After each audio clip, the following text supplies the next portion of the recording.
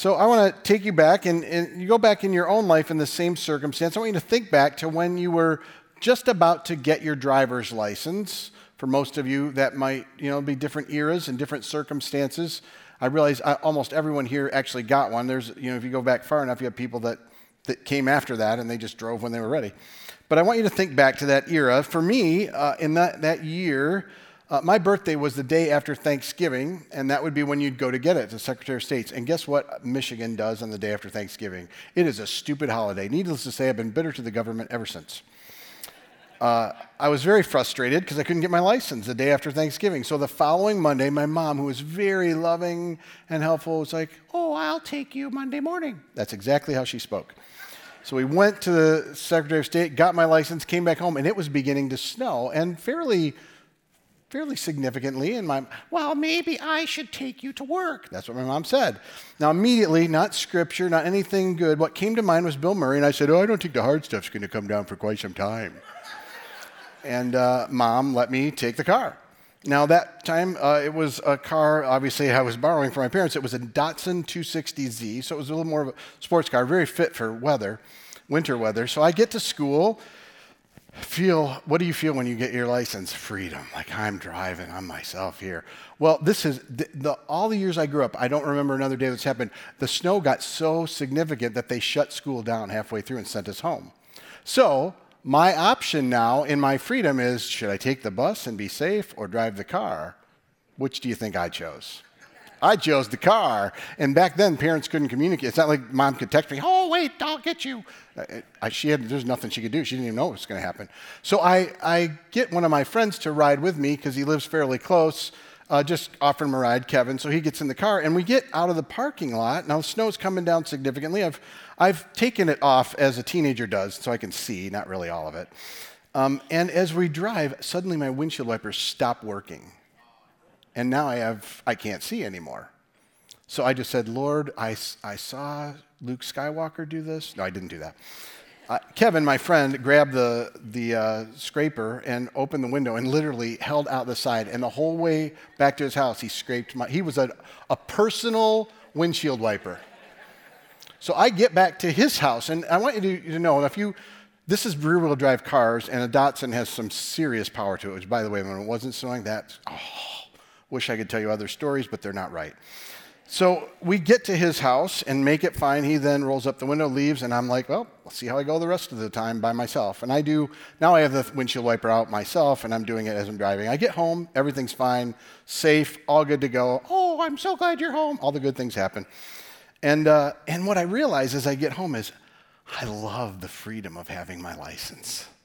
In fact, I had waited for years for it, and I knew it would be a new level of freedom. But over time, after months went on and even years, it kind of loses its luster, doesn't it? I have to go here, I have to go there. It didn't really give me what I thought it would. In fact, if you're like me, I picked new things after that. Maybe it was when I graduate. Maybe it's when I'm sure I'm not the only one who's like this. Do you have it where you look ahead and go, when this happens, then I'll be good. Then I'll be free. As adults, it can be even things like when I'm completely paid off my house, I'm free. When I reach retirement, when our bank account reaches this, when fill in the blank, we put external things around us and we say, when those reach what they should, then I'm free. We kind of live with an external view of what freedom is, and we all seek it, and we all desire it. We all want to live this way. Now, I bring that up because Paul, as he writes this letter to this group of people in an area of Galatia, in case you don't know, Galatia is an area in what's now Turkey. It was Asia Minor. It's a series of Roman kind of cities, and it's all through the southern part of Turkey. So if you're looking at a map of Turkey and look at the lower end, it's going to be in the lower part, really towards the west on that side.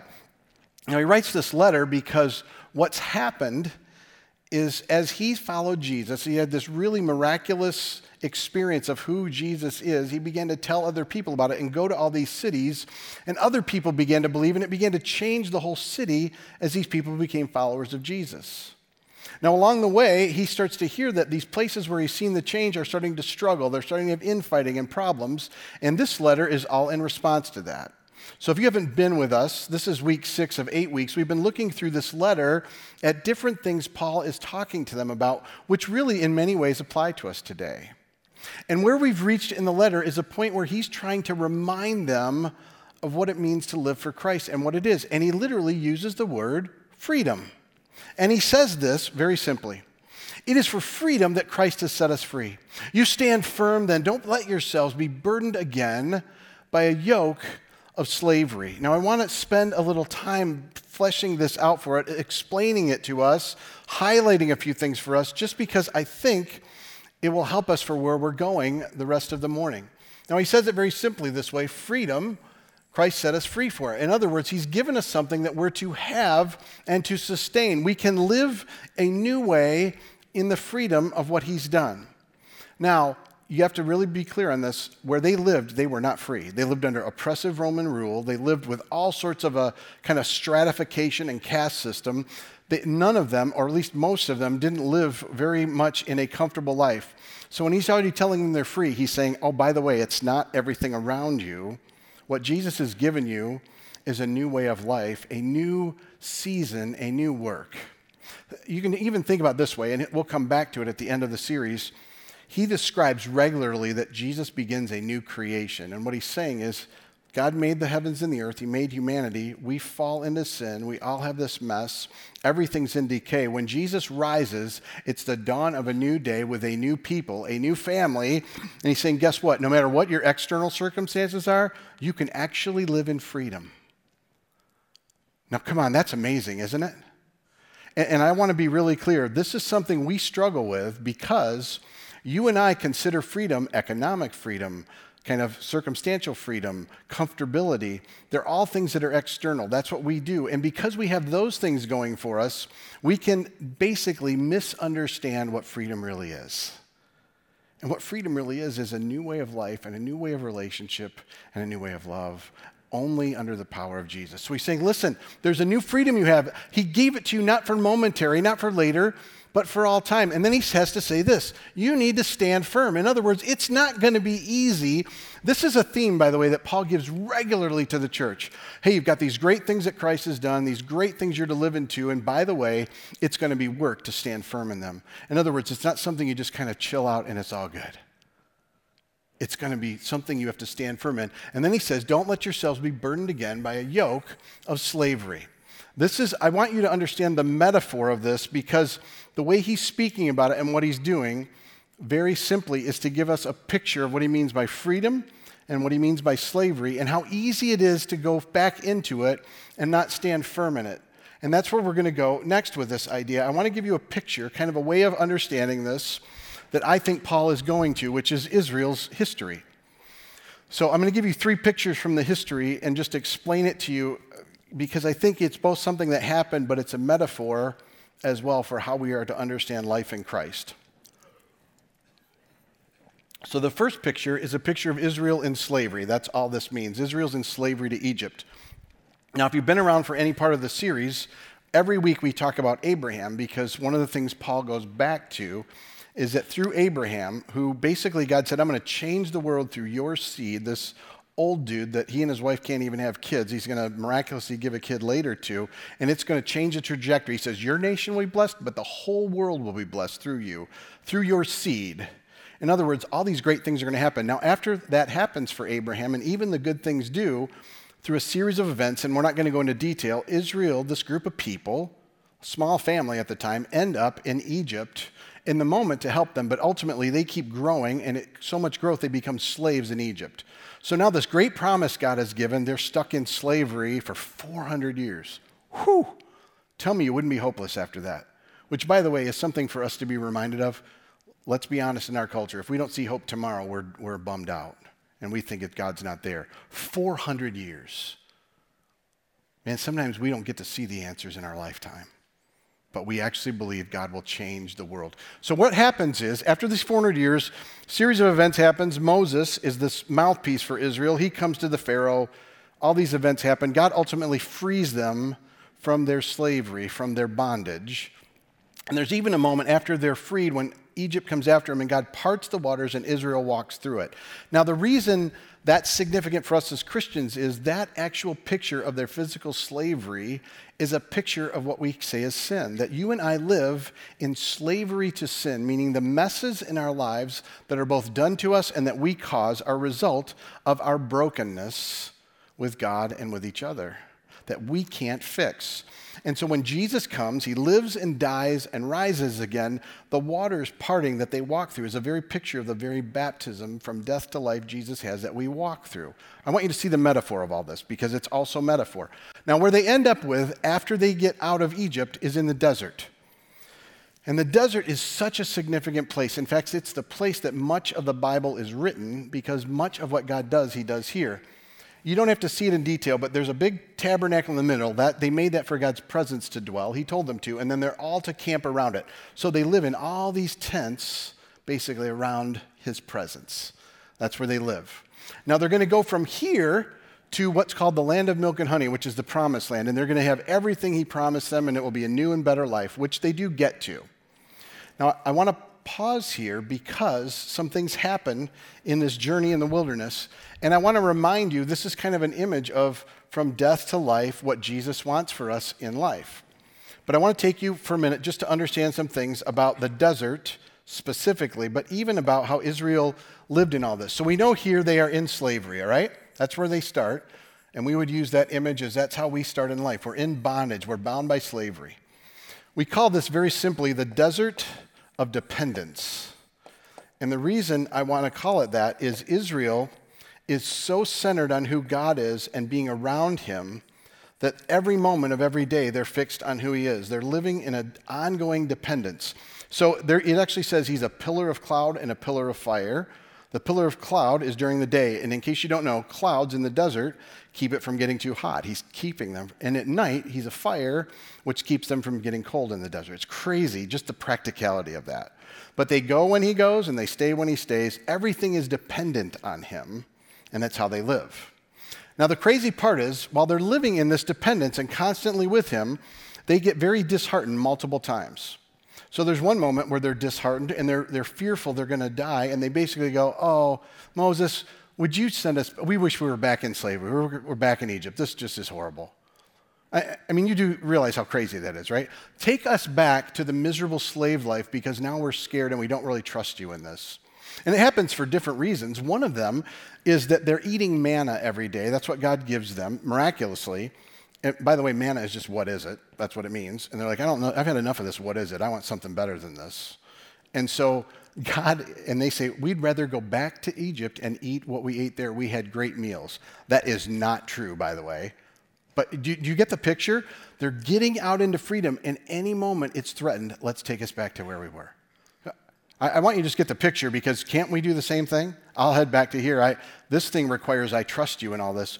By the way, God not only provides them with quail, he gives them so much. He says it will stuff your nostrils, it will be coming out. Like, I'll give you what you want. You want some of this? I'm going to give you some of this, which I just think is so funny that he does that to them. Apparently you don't, but I do. So, but they're learning to live with him centered in their lives in the desert. That's what's happening.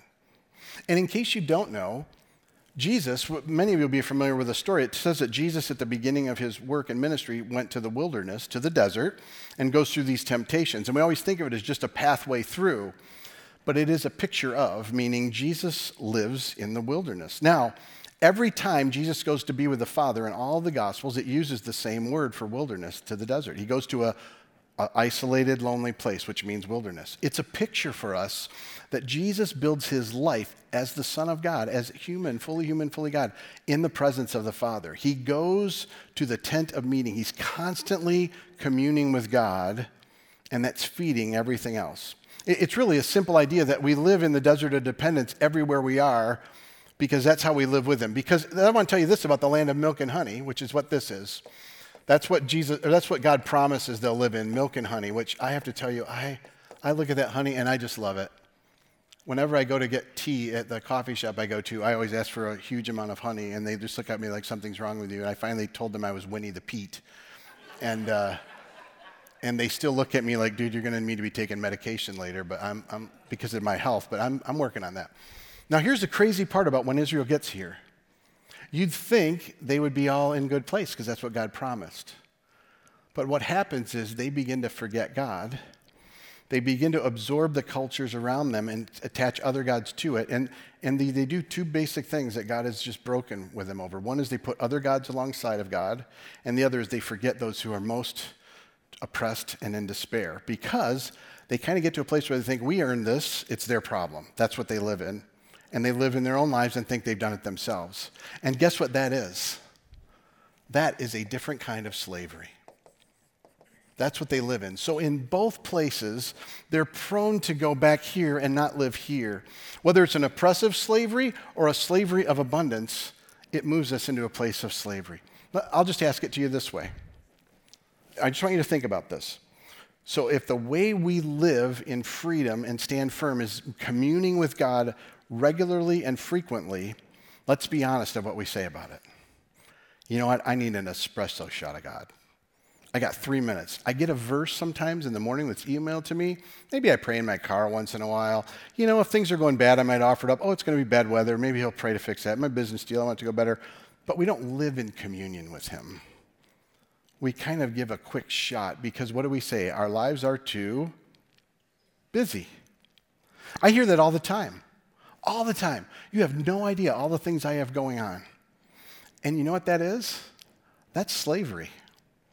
We're just in slavery to our stuff, our opportunities, and our resources. Are you getting the picture? I think it's really important we do, because we're looking outside of ourselves to have freedom. And in our effort to have freedom, we actually have a hidden slavery we don't even realize.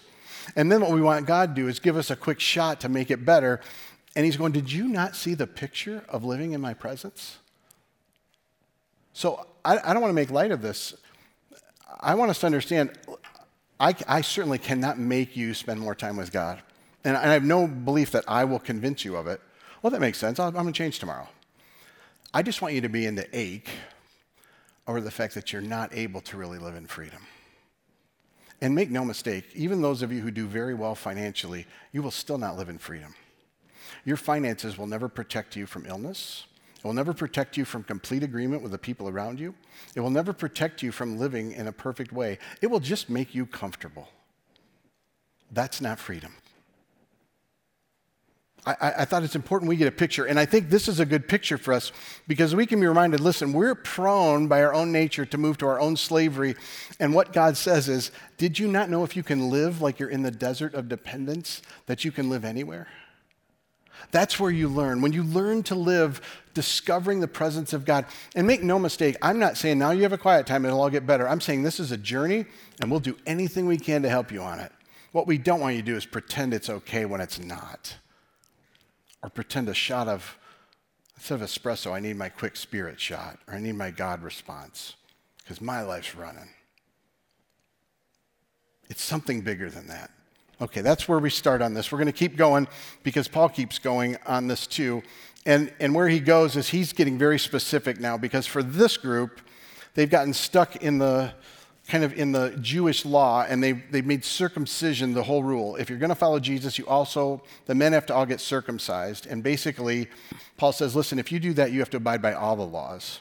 In other words, once you believe it's rules that make you free, that's how you live. And I don't want us to miss, that's true for all of us. Whatever your sets of rules are, if you think that's what's going to ultimately do it, you'll be subjected to all of them. And so Paul continues down that mindset. You who are trying to be justified by the law have been alienated from Christ. You've fallen away from grace. Now, he's not telling you that God moved away. What he's saying is, by falling away and even alienated, he's saying the way you're living moves you away from him. You're moving away from the very freedom Jesus came to bring you, because he brought you freedom from something you could never change on your own. And so whatever you use to justify your life, whether it's rules, whether it's different kind of values or circumstances, it will never get you closer to him. It will move you away. That's simply what he's trying to help us understand. In other words, when you live this way, you either move into the slavery of oppression or the slavery of much, but you move into slavery one way or another, which alienates you from Jesus. Now he continues and really takes us to the heart of his meaning and argument through this. Okay, you can have free, you can stand firm in it. Here's how. Through the Spirit, we eagerly await by faith the righteousness for which we hope. Righteousness, he means simply the way we live differently in him. For Jesus Christ, neither circumcision nor uncircumcision has any value. The only thing that counts is faith expressing itself through love. Next week we'll get into this more, but Paul begins by saying, guess what? You and I cannot change ourselves. We need the Spirit. It's through his very presence and power. We tell you this regularly. Where does the Spirit live as followers of Jesus? In us. The very presence of God resides in us, which, by the way, new creation. You want to talk about power? God makes the heavens and the earth. He makes this place that he's going to dwell. He even has Israel build a temple. When Jesus rises, when he dies and rises, he makes the temple us. It's no longer a geography, it's a people.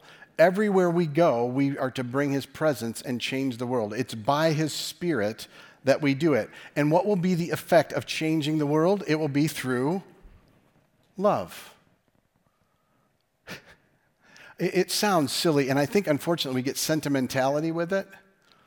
But it's a very simple idea that it's actually how we are with each other that will change the world.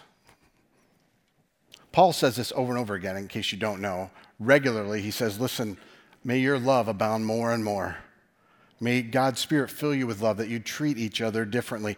Jesus, actually, when he's praying to the Father, before he goes to be with the Father, he says this, Father, the glory you gave me, the glory I had from the beginning of time when I made the heavens and the earth, the glory that causes creation, you've given me that I would give it to my followers. You know why?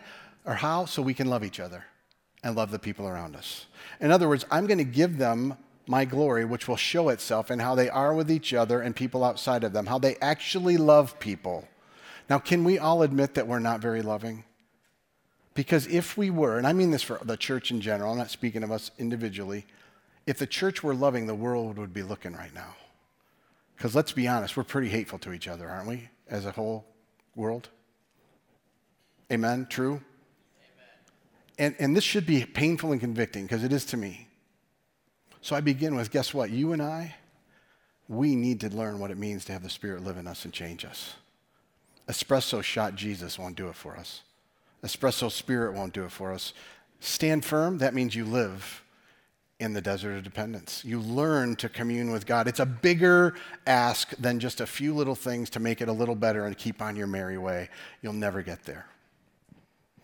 And the beauty of this part is he's basically saying, you want to know how faith grows? It grows as we live in love. In other words, as we move out, as the Spirit leads us and we love people better, our faith grows. And doesn't it sometimes take faith to love the people around you? I should have heard like 10 amens to that. I know people would be saying if they're around me, oh, amen. So true. I want you just to consider this with me. I want to show you two poles of how love is living out today and how we perceive it in culture that both to me are clearly incomplete and really lack love, but they give the illusion of it by how we talk about it. And they're two divergent views, and I think you may say, I'm not either one of these, but I guarantee you all of us have elements of these. Because, well, let me show you them, and then I'll tell you what I mean. One of them, at one end, is that love really means seeing everything as acceptable and good. In other words, if I really love you, I will agree, endorse, and basically stand with you on everything you believe about yourself and value. That's love, is unconditional endorsement. That's how we see it. Now, the irony of this end is if you don't agree that that's what it is, then you're not lovable, which is ironic, isn't it? We love everything in every way they think unless the way they think isn't the way we think they should think. That's exactly what I'm saying.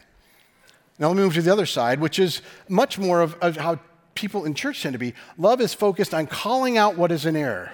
Hey, you know what? If I really loved you, I would tell you the truth about how this is wrong or how this is off. The problem is we don't want to do it out of love. We often want to do it out of superiority. I'm right, you're wrong. You need to know you're wrong. It's really loving to tell you how wrong you are. Can you feel the love as I tell you right now? And so we have this kind of polarization where it's unconditional endorsement or it's arrogant disdain. And really both of them have an arrogance because they think that they're right and everyone else is wrong. And that's how we see it. Now, you can tell yourself, I know there's a lot of other people that do this, but it's not me. And it's just not true. We need to all realize we have let our love grow cold. Let's be honest about it. We certainly look at people at times arrogantly with disdain. We certainly look at people and say, you're not loving, what's wrong with you? And we say, if they're wrong on this, they're wrong on everything. I do not want to be with them or be around them because of this. And we're seeing it. We're seeing it in marriages struggle. We're seeing generational struggle. We're seeing friendships break over this. I guarantee most of us have a friend that they are not as close to right now as they were a year ago because something got between them and they said, you know what? Can't love you if that's where you are. Don't want to be around you. Tell me how that's becoming a people that are known by their love. I like to call Jesus' love radical love, that it's a different way. It's a way very simply that looks at people and says, I see the dignity and the honor of that person made in God's image. I may not agree with anything they say, but I can still look at them with honor and dignity. And by the way, treat them with respect. Do you know that we have lost our ability to challenge, disagree, and not say it in incredibly hurtful ways? And here's my favorite part. We see it when other people do it, but we're blind to when we do. I cannot believe they said that. That is so mean and divisive. And then we send something else that's just as horrible and hard. It's painful. And here's the beauty. You know, it was some years ago that God led us to this, what I think is a really beautiful mission statement of this idea of being radically loving and growing together in Christ. And I believe it's a wonderful way to see how Jesus changes us and calls us to love each other. Because what we said about it is this. We continue to deepen our understanding of how much Jesus loves us. And by the way, the more we understand that, the better we'll see out. In case you don't know this is a learning for me, but I realize normally when I'm really at a place where I can't love, I'm probably at a place where I'm still broken. And I don't really understand what love is, because when I really understand how loved I am and how God loves me regardless of my failings and problems, I can extend that to other people. So whenever one of us says, oh no, you just don't realize I can't love them, what we're really saying is I'm broken and I can't see them the way God does. It's painful. We say radical love is learning to meet people where they are and loving them in it. And then we have this beautiful thing, we call it growing together in Christ, where we lock arms and we move towards Jesus. And guess what? There's going to be a lot of things in our culture right now we don't agree about. And even things that we see biblically that we don't agree about. And I don't know how to fix all those, but I know this. We're going to have to sit in relationship with each other and walk and ask God to meet us.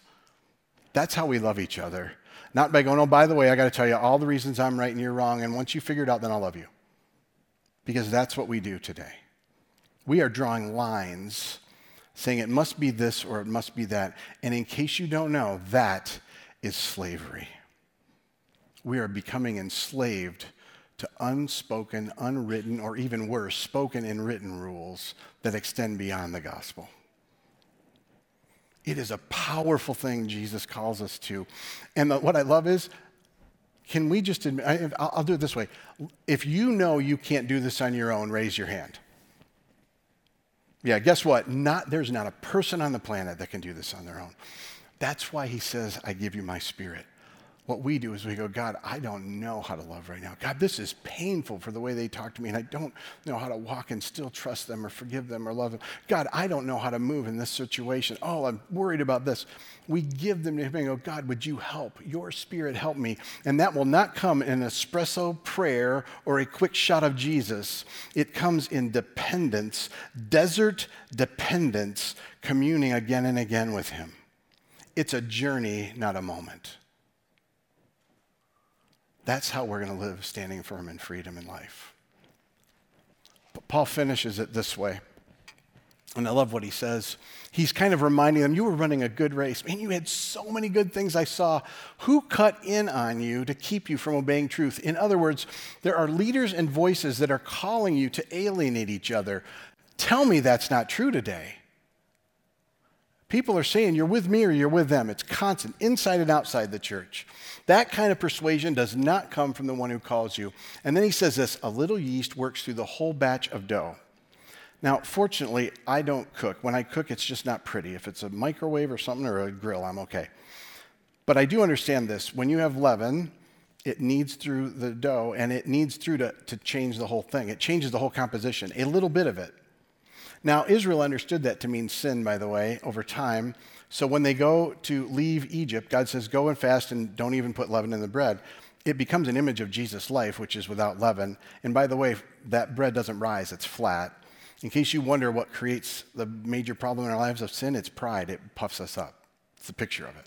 Everything that puts us above others or against others that way is what that does.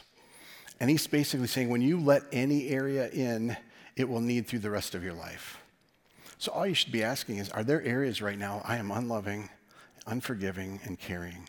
And you go, that's going to begin to knead through your life. And he's saying, don't let any of it in. You've got to live in a different way because it'll get through everything, not just one area. I simply want to give you this thought to consider, this perspective to move in. How are you seeking the Holy Spirit to help you become more loving? How are you building a desert dependence that you get alone with God and you commune with him and you discover, and you don't know how, man, we want to help. But please don't settle for just a little bit of an espresso shot. We got a God who wants to fill us. And then 2 questions you could be asking that might help you in this. What values must others comply with in order to be loved by you? What are the things you've added to who Jesus is and said, they have to do this for me to love them? And by the way, they don't have to even follow Jesus. You do realize we're called to love people that don't follow Jesus. That's not a condition of our love. When we see people the way he does, in fact, he calls us to reach out and love, especially people that don't follow him. It's crazy. I found that we actually would sooner love people that don't follow him as long as they agree with some other things, which is just sad to me.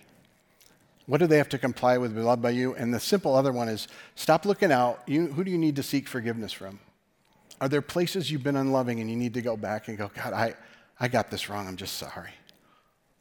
Just to begin to hear the pain you've caused in the unloving way you've been. By the way, those expressions of love is how faith is built and how God moves in us. We have a mission that will change the world. It will just not happen through little espresso shots of God. And it will definitely not happen by us drawing lines saying it's this or that. I'm either going to correct you or I'm going to accept everything. Neither is the full picture of love or the heart of love. Let me pray for us. God, I am asking, as I did at the beginning, that whatever you want to say to each person, whatever you want to do with us together, you do. I am asking, Lord, for a fresh outpouring of your Spirit on us. God, we need you, and whether we even are asking or not, I'm asking you to graciously give it. I'm praying, too, for a dissatisfaction with little, small experiences with you, rarely. I'm asking you to begin to show us the places we've become enslaved to other ways of life that we need to start shutting down. And God, would you help us not only to walk in freedom, but to stand firm in it? I did not live in slavery and to live in a place that faith is expressed in love. We need you. We need your Spirit to move. So pour your presence out on us. I pray for any who are among us that just are living in doubt and question, and especially those who've been hurt by Christians by our unloving way. Would you minister to them and just remind them where we've failed, it's not showing you, it just means we've missed it. And would you begin to pour your love and healing on them too? I pray this in your name. Amen.